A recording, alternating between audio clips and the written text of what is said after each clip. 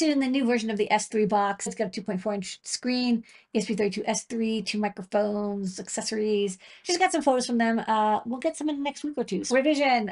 So this LED backpack based on the HT16K33. While we were revising this, we also added STEMMA QT ports on it. So if you want to use this and you don't want to have to do any wiring, once you solder the LED matrix on the front, you just plug and play. You can chain these together and set the address and have a bunch of them all together in a chain. We also have a revision of the GPIO bonnet. I revised to use the T-SOC. I also made it so it's fully assembled.